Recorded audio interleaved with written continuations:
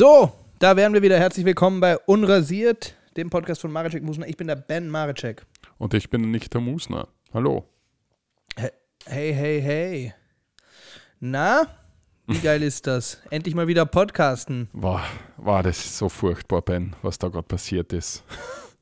Okay, jetzt erzähl nur kurz im Kontext, nicht, dass die Leute glauben, es ist furchtbar, wieder mit mir zu reden. Na, das ist auch furchtbar in dem Zusammenhang. Aber was ist noch furchtbarer? Richtig furchtbar ist, dass wir eigentlich gerade eine Folge aufgenommen haben, die ungefähr schon 52 Minuten lang war. Und dann ist das Programm gecrashed. Ja. Und hat aus irgendeinem Grund nicht gesaved. Einfach nicht die harte Arbeit gespeichert. Die harte Arbeit gespeichert, genau. Und jetzt müssen wir eigentlich von vorne anfangen. Jetzt fangen wir gerade richtig fein von vorne an, ja. Ja, und jetzt müssen wir so tun, als ob alles, was wir jetzt sagen werden, zum ersten Mal gehört werden. Das ist weißt du, was das ist? Das ist ja so eine Schauspiel-Exercise. Ja, genau, das ist es. Super cool ist das. Es kann auch sein, jetzt müssen wir spielen, als ob wir den Text noch nicht kennen würden. Genau das. Aber vielleicht kommen ja ein paar bessere Sachen, ein paar neue Schmankerl dazu. Ja, das ist immer herrlich.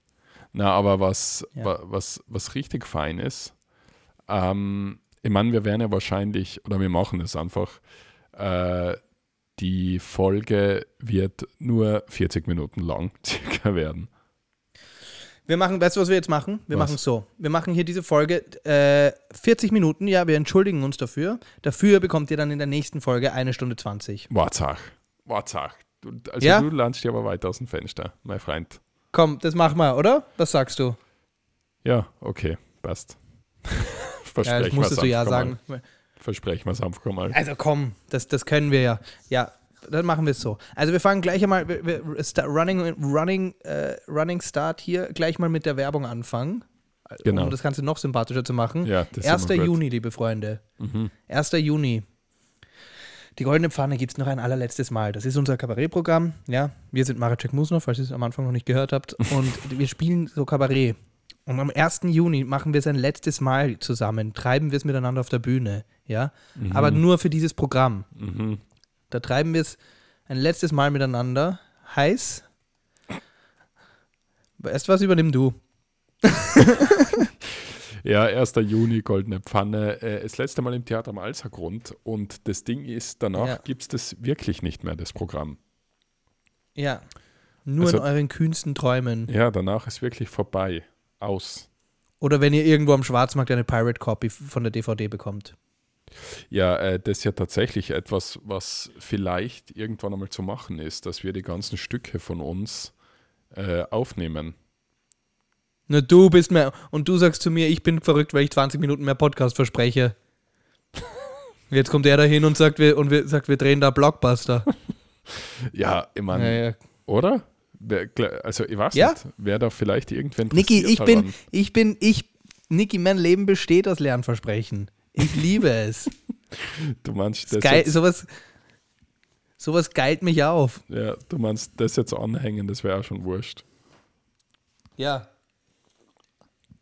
Nein, okay. Ich bin voll dafür, dass wir tatsächlich mal das ein oder andere Programm filmisch inszenieren. Fände ich cool. So, weiter geht's. Niki, ich bin hier, ich bin ein Free Man, ja. Ich bin free von meinem Freelancer-Bürojob wieder. Und ich sag dir, ich habe schon 2 Bier getrunken heute. Ja, 1 hast du vorher mit mir getrunken. Genau. Und das 2. trinke ich jetzt. Aber dadurch, dass ich wusste, dass die erste Folge crashen wird, hatte ich sicherheitshalber 2 Bier im Kühlschrank. Weil normal würde ich nie mehr als eines trinken. Ja.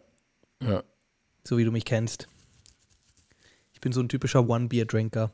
Ich habe halt, man sieht ja sehr oft, wir haben ja dieses ganze Sober-Movement, ja, in der Welt. Also Leute, die halt so sagen, das ist mit meinem Leben passiert, nachdem ich nicht mehr getrunken habe. Ich habe 10 Millionen Euro am Tag verdient und mir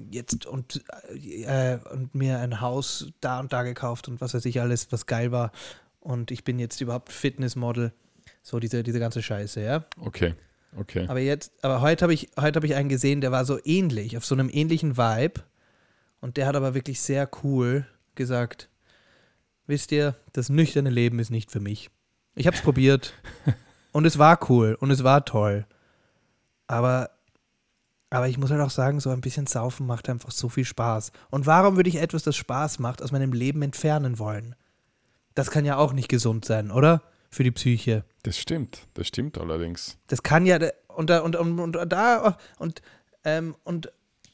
ist mein Mindset. Ja? Auf den Dampfer hüpfe ich auf. Ja, auf den, wenn es Spaß macht. Genau, aber wenn es Spaß macht, warum soll ich es entfernen aus meinem Leben? Ich finde, das hat irgendwo. Er hat natürlich auch im selben Atemzug gesagt, man darf nicht zu viel und man soll immer nur moderately trinken und was weiß ich was. Ja, mag ja alles sein. Aber er ist nicht so anti. So hardcore anti. Und alle Leute, die so vehement gegen etwas sind und so komplett abschwören, die sind mir eh suspekt. Ja, ich finde es auch komisch. Also, weil ich denke mir dann ganz oft, wie kann man, also, weil dann tut man ja gar nichts. Ich merke gerade, dass du einfach auf deinem Computer Sachen machst. Nein. Du bist nur mit einem Ohr in diesem Podcast drin. Sag mal, was ist denn da los? Aber ich hab gerade was recherchiert. Ich habe gerade was recherchiert, weil es gibt ja so Sober-Bewegungen, aber ich habe irgendwie einmal von einer Ist wurscht. Ich habe mal, ich wollte gerade da wegen Sober irgendwas recherchieren, aber ich habe es nicht gefunden. Ist egal.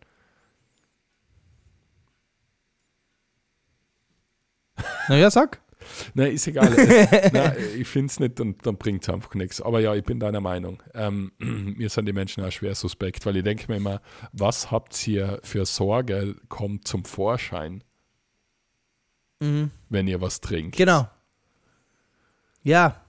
Und genau, und was ist so dieses alles schlecht machen? Das ist richtig mühsam. Das ist auch genauso wie das mit dem Flugzeugfliegen. Ja.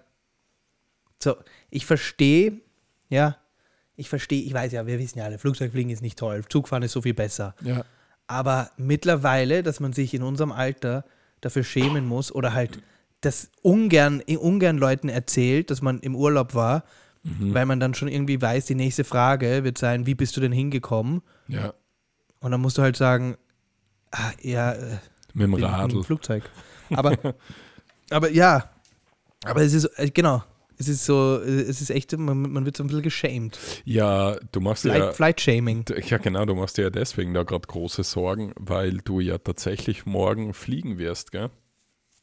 Ja, deswegen ist ja auch meine Stimmung hier. Deswegen sitze ich ja hier auch schon so halb nackt und mit meinem Bier, weil ich einfach so in ultimativer Urlaubsstimmung bin.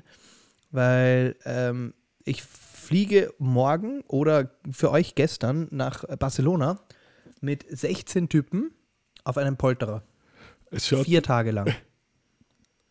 Es schaut ja wirklich aus, wenn ich gerade mit dir telefoniere, als würdest du in einem indischen Callcenter sitzen. So mit dem Männerbusen da heraus. Ich dachte, das nennt man ein Pack. Ist das nicht ein Pack? Na, es schaut genauso aus wie immer die Leute, die man, wenn so Fremde in der U-Bahn oder im Bus immer Videoanruf machen, da ist der andere immer ein nackter Mann im Bett. Der so seitlich telefoniert. Der auch einfach der sich auch einfach die Zeit nimmt für dieses Gespräch. Ja, genau. Der sich einfach dann denkt, ach, der Ranjit ruft an und ich habe gerade 6 Stunden Zeit. Ja, genau. Und ja, es muss ja nicht immer ein Ranjit sein, aber sagen wir uns ehrlich. Es war noch nie ein Heinz. Ja. Ja. Ich finde immer bemerkenswert diese Geschichten von Leuten, die so online sich verlieben, aber so über einen halben Planet. Oder ist das nicht? Wo ich mir immer denke, so wie hat das begonnen? Weil das sind ja dann wirklich so Plattformen, so wie heißen die? Parship oder sowas? Ja. dann redet man mit, und dann, das ist ja nicht so wie Tinder, sondern dann redest du ja wirklich mit jemandem, der sitzt da gerade in Argentinien oder whatever. Und dann sagt man immer so, bye bye, I love you, baby, I love you. Und dann, I miss you very much, baby. Ja, genau, und dann ist das sowas, ein Jahr oder 2 Jahre lang. Ja, das ist ja die Loverboy-Masche. Ja. Hast du das schon einmal gemacht, Ben? Ja, ja, natürlich. Natürlich, so habe ich mir meine ganzen schönen Sachen gekauft. Bist du eigentlich gerade in einer Beziehung mit einer alten Amerikanerin oder so? Ja. Naja, aber das ist halt schon echt bemerkenswert, weil ich finde ja schon Telefonate, die länger also auch so Podcasten, finde ich ja, 1 Stunde ist ja schon, das ist ja, verlangt einem ja schon viel ab. Ja, ich finde es auch brutal anstrengend. vor allem, wenn der erste Versuch abstürzt. Und das war eine gute Folge. Es war wirklich eine gute Folge. Es ist so blöd. Eine gute Folge, weißt du? Weil jetzt muss man probieren, das so nachzufaken. So, als würde man das, was wir schon einmal gesagt haben. Aber wir müssen es ja nicht einmal nachfaken, weil wir können ja einfach noch sagen, was wir gesagt haben, und dann wissen die Leute, dass wir es wissen, weil es ist ja noch einmal witzig, weil sie hören es ja zum ersten Mal. Ah, das stimmt. Weil zum Beispiel, erinnerst du dich, wie wir über diesen Putzfimmel geredet haben, den die Mutter von einem Freund von dir hatte? Ja, das war gut. Das war richtig gut. Und dann hast du gesagt, die ist mehrmals am Tag in sein Schlafzimmer gekommen, während ihr dort wart und während ihr gezockt habt, und hat einfach mehrmals am Tag gesaugt. Ja, also wir haben... Weißt du noch, wie wir das gesagt haben? Und dann habe ich gesagt, hat sie gut gesaugt? Warum machst du das gerade hin? Weißt du noch, wie das gut war? Ja, das war richtig gut. Wie gut hat sie denn gesaugt? Ja, sie hat so gut gesaugt, dass sie immer gesagt hat, du hast die 4 Sau auf. Damit sie auch in die letzte Ritze noch reinkommt, gell? Ja, genau, damit alles gut gesaugt ist. Damit alles schön sauber ist. Machen wir jetzt gerade einfach einen Speedrun von dem allen, was wir besprochen haben davor? Ja, mein Gott. So, ja, nein, also auf jeden Fall, ich fliege nach Barcelona mit meinen 15 Boys. Und wir machen also Sightseeing. Auf den also Nerven es ist so eine Museumstour. Wir schauen uns so eigentlich, ist ein Kunsturlaub, also Kultur und ja, weißt du, wir machen dann so. Schaut euch die Sagrada Familia an. Was für mich, also er meint wahrscheinlich, das ist richtig dumm, aber es ist für mich einer der unverständlichsten Namen für etwas. Dass man einfach eine riesen Warum? Weil das ist doch eine Riesenkirche und die heißt Sagrada Familia. Ja, und? Verstehe ich nicht. Was gibt's da nicht zu verstehen? Warum heißt es nicht Domo Sagrada? Oder Cathedrala Sagrada? Ich meine, du kannst ja tatsächlich ein bisschen Spanisch. Was heißt denn Sagrada Familia überhaupt? Einfach heilige Familie oder was? Ja, wäre jetzt mal einfach spontan mein Tipp gewesen. Ja, aber was ist das so komisch? So gut kann ich auch nicht Spanisch. Also ich will jetzt nicht angeben, aber in Lienz, da gibt es auch eine Kirche, die heißt Heilige Familie. Wirklich? Ja, es schaut fast gleich aus. Okay, gut, dann nehme ich das zurück. Aber ich bin ja auch nicht, ich bin ja auch ein bisschen ein Religionsnoob. Ich habe das ja alles nicht gemacht. Wurdest du gefirmt? Wurdest du gekommuniont? Ja, also dass wir Religionsnoobs sind, ich glaube, das ist mittlerweile weithin bekannt.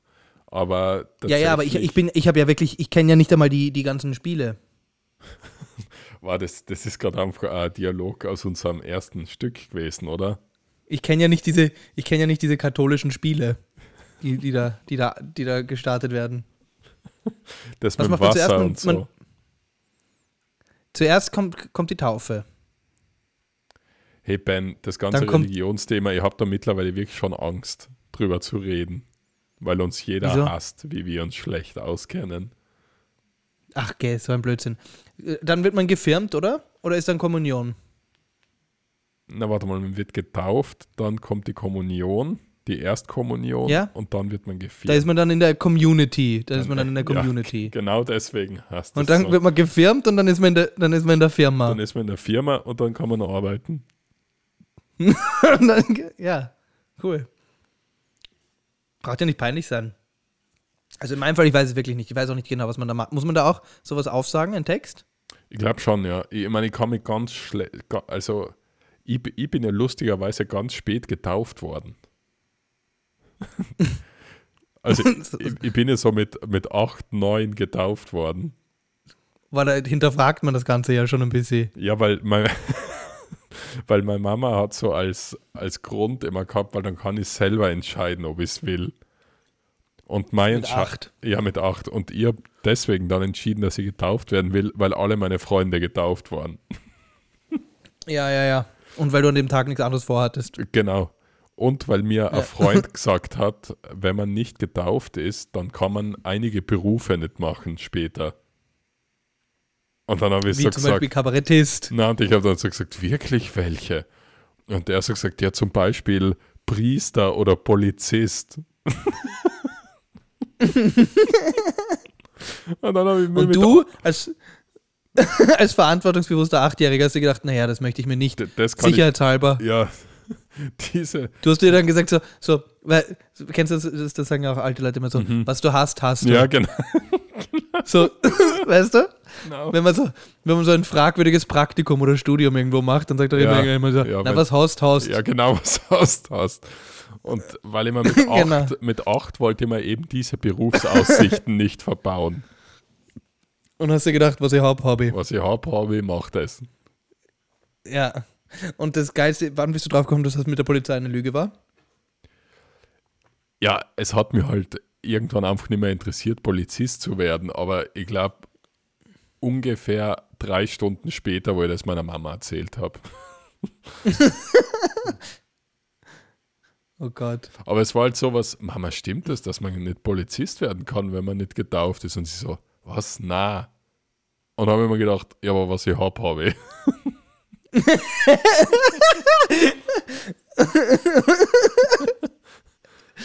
Ja, das wäre tatsächlich gut.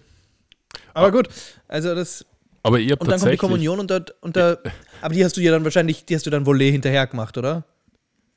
Du hast dir dann so einen Speedrun gemacht. Ja, viel war da nicht. Ja.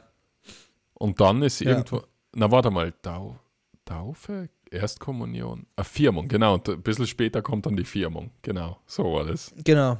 Und da ist man dann Teil vom Team.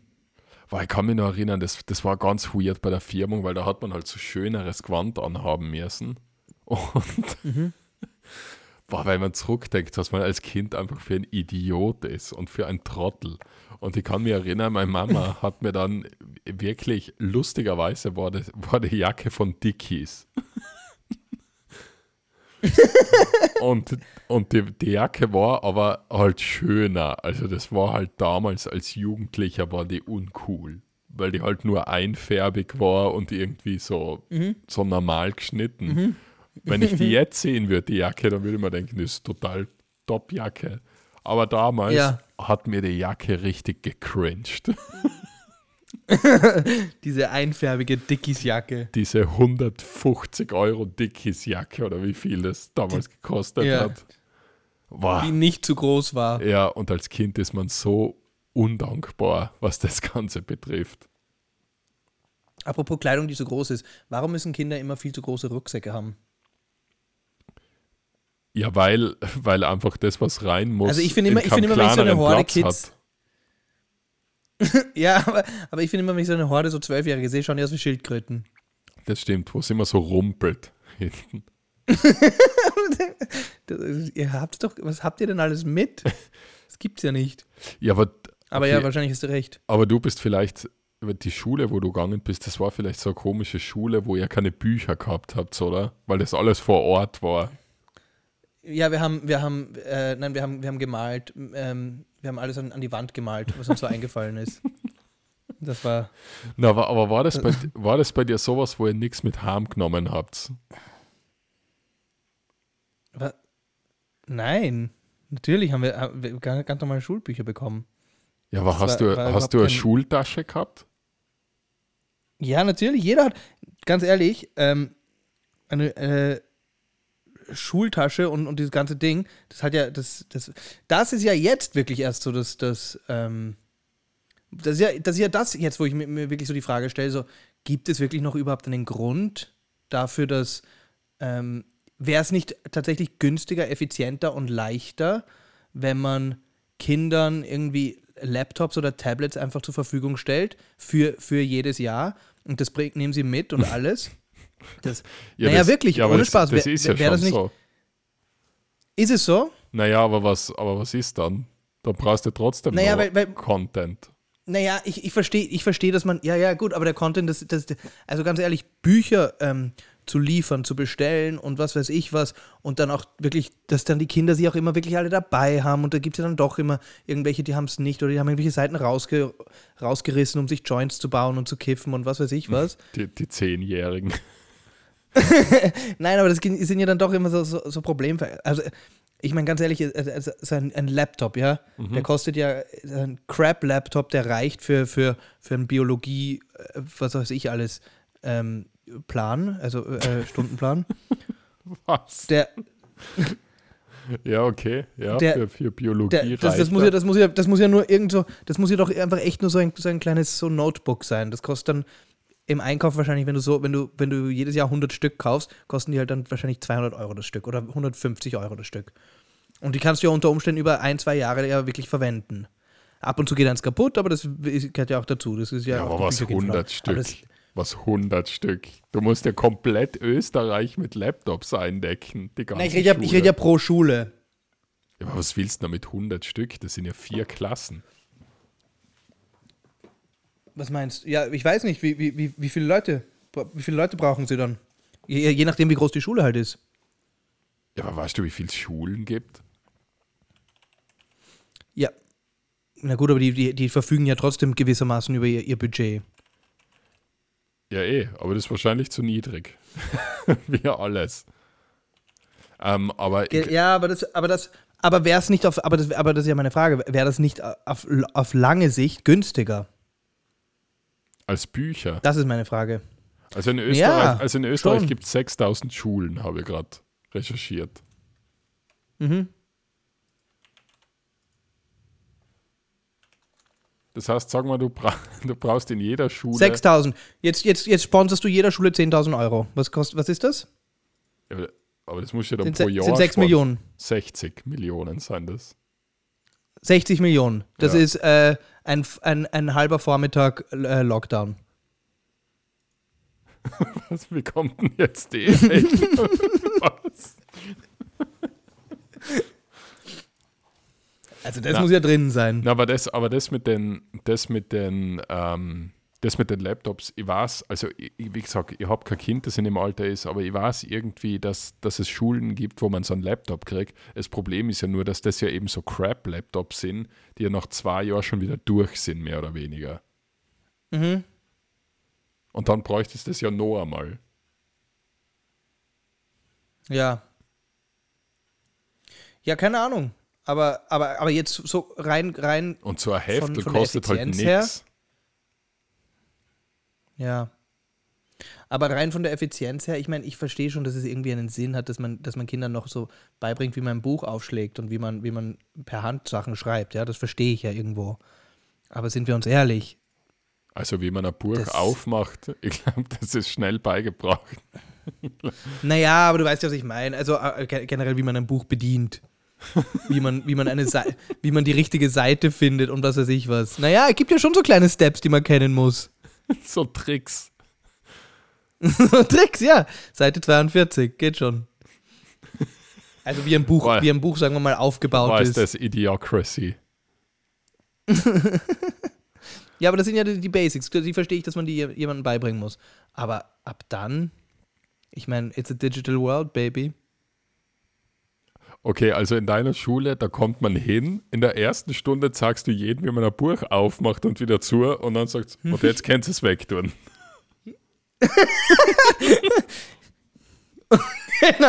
Genau. So ungefähr. Die erste Hausaufgabe ist, ihr sucht mal nach dem Inhaltsverzeichnis Seite 40. Ja. Und das wird abgeprüft. Genau. Und es gibt bessere Noten für schnellere Kinder. Ja, ich meine, da hast du wahrscheinlich gar nicht so unrecht. Das ist eher digitale Welt und das passt da alles. Aber ich glaube, am Ende des Tages geht es da echt einfach ein bisschen darum, dass es billiger ist. Ja, und man muss halt auch eine Sache sagen, diese Disziplin, die es dann doch irgendwo braucht, nicht einfach nur diesen einen Laptop zu haben, wo alles drauf ist und wo alles passt, sondern die Disziplin, so auf seine Sachen aufzupassen, ist wahrscheinlich auch irgendwo sinnvoll. Ja. Dass man das den Kindern halt beibringt, so, hey, das ist dein Geografiebuch und das ist dein Geschichtsbuch und die musst dabei haben für den richtigen Unterricht und so. Das hat wahrscheinlich auch irgendwo einen gewissen Mehrwert. Ja. Aber ja, was haben wir eigentlich davor so geredet? Aber ja, in meiner Schule wäre das ungefähr so. Ja. Da wird halt, so im Volksschulalter wäre es halt wirklich so die Basics lernen. Alphabet, Lesen, Schreiben. Buch aufmachen. Dann wäre es so, so Buch aufmachen und solche Sachen. Und dann wird es aber relativ schnell zu irgendwie einem Tablet oder einem Laptop gehen. Ja. Und dann wird Internetkunde beginnen. Internet. Wie recherchiere ich etwas richtig im Internet? Ja, das stimmt. Das ist ja auch. Ja, aber das wäre ja auch was Sinnvolles. Das würde ich halt Medienkompetenz nennen oder so. Genau, ja. Ja, das ist ja gut. Ja, wie man es dann nennt, ja, mein Gott. Bens Meme-Kunde. Ja, genau. Was ist lustig? Einfach nur Memes anschauen. Aber ich kenne jemanden, der hat sich mit Memes sehr, sehr, sehr, sehr dumm und deppert verdient. Ich kenne jemanden, der hat wirklich sehr, sehr viel Geld. Freund ist jetzt ein bisschen übertrieben, aber ich kann die auch pluggen. Die heißen Catflix and Pills. Das ist eine britische Instagram-Account, der zu seinen Glanzzeiten einmal, bevor er dann gebannt wurde, 500.000 Follower hatte. Und ich kann mich erinnern. Ich kann mich erinnern. Ja. Und die haben aber richtig, wirklich, wirklich erstens viel Follower gehabt, dann haben sie es halt gut gemacht, weil dann haben sie mit Merchandise und solchen Sachen halt nochmal viel Geld verdient, aber der Gedanke war halt... verkaufen die einfach Drogenrödeln. Solche Sachen, ja, es ist britischer Drogenhumor. Ja. Wenn man so will, ja. Das Catflix and Pills ist ja auch eine Anspielung auf Netflix and Chill. Und ja, also die haben damit wirklich gut abgecasht. Also so ist es nicht. Was ist denn so, habe ich dir schon mal gefragt? Ja, ich glaube, das haben wir schon mal besprochen. Was denn? Was wäre so ein Albtraumberuf, was wäre etwas, wo du dir denken würdest, na, bitte nicht, wenn dein Sohn zu dir sagen würde, würde er gern machen? Ja, was ist etwas, wo wenn er heimkommen würde und ja, wahrscheinlich Influencer. Ich habe jetzt beschlossen. Wahrscheinlich Influencer. Ja? Ja. Aber was ist, wenn seine Influencer-Strategie solide ist und er ein richtiges Business-Model hat dazu? Boah, ja, aber was soll das heißen? Naja, keine Ahnung, sagen wir, er kann er kann irrsinnig gut oder er baut irrsinnig gern und gut Lego und nimmt halt so ein paar Videos auf und dann zeigt und stellt die ins Netz und dann zeigt er dir, wie gut diese Videos rennen. Naja, es muss ja, ist ja wurscht, dann redet er halt über Lego und ist halt der Lego-Boy aus Graz. Ja. Ja, und auf einmal hat er dann, aber so, ohne dass du es vielleicht wüsstest, hat er dann irgendwie 10.000 Subscriber auf YouTube. Da kannst du ja dann nicht mehr sagen, lass das. Ja, aber das ist ja auch nix. Naja, das ist sehr viel. Ja, aber was verdienst du? Das ist relativ. Ja nichts, oder? Naja, aber es heißt, dass er offensichtlich eine Begabung hat und versteht, wie das funktioniert. Und jemand, der eine Begabung dafür hat und versteht, wie das funktioniert, ist ja erstens ein Ausnahmetalent und zweitens ist da auch ganz viel Potenzial für eine wirklich gute Karriere da drin. Ob das jetzt als der Lego-Boy ist oder ob was anderes. Karriere finde ich ist immer so schwer zu sagen, weil okay, aber du würdest einen Stecker ziehen? Na, nicht einen Stecker ziehen, aber wenn der scheinbar einen YouTube-Kanal gemacht hat, ohne dass ich es mitkriege mit 10.000 Subscriber, dann kann ich ihn ja eh nicht einen Stecker ziehen. Ja, okay. Aber oder würdest du es ihm ausreden? Ich würde es nicht ausreden, aber ich würde halt sagen, das ist ja kein Beruf. Ja. Also, weil was ist, wenn in einem halben Jahr keiner mehr sägen will, wie du da irgendein komisches Lego-Scheißheißel zusammenbaust im Internet? Gut, aber das kann man ja rein theoretisch jetzt mal, Niki. Da muss man ja auch, das kann man ja über so Kabarett und so Sachen ja auch sagen. Ja, deswegen haben wir ja einen anderen Job daneben. Also okay, gut. Also das wäre für dich wichtig, dass er nebenbei noch Polizist ist. Ja, ist er getauft? Unbedingt Polizist. Aber ist er getauft? Wer? Dein Kind. Na? Also kann er eh nicht Polizist werden. Na, und Priester auch nicht. Shit. Ja, aber da müssen wir noch reden, weil was er hat, das hat er. Was er hat, das hat er. Ja, gut, also Influencer findest du. Okay, Influencer hätte ich keine Freude, aber halt wahrscheinlich halt so Nutterich oder sowas. Ist Nutterich das, was ich glaube? Ja, männliche Nutte. Achso, männliche Nutte. Ich dachte, Nutterich ist ein Zuhälter. Na. Was ist, wenn er Zuhälter werden wolle? Ja. Werden wollen würde. Du meinst, dass er eines Tages von der Schule so heimkommt? Du Papa, du Paps. Ich werde Pimp. Ich habe mir gedacht, ich werde mal richtig guter Pimp. Genau, was wenn er das sagt? Ja, es ist halt auch schwierig. Würdest du sagen, Dream Big, Junior?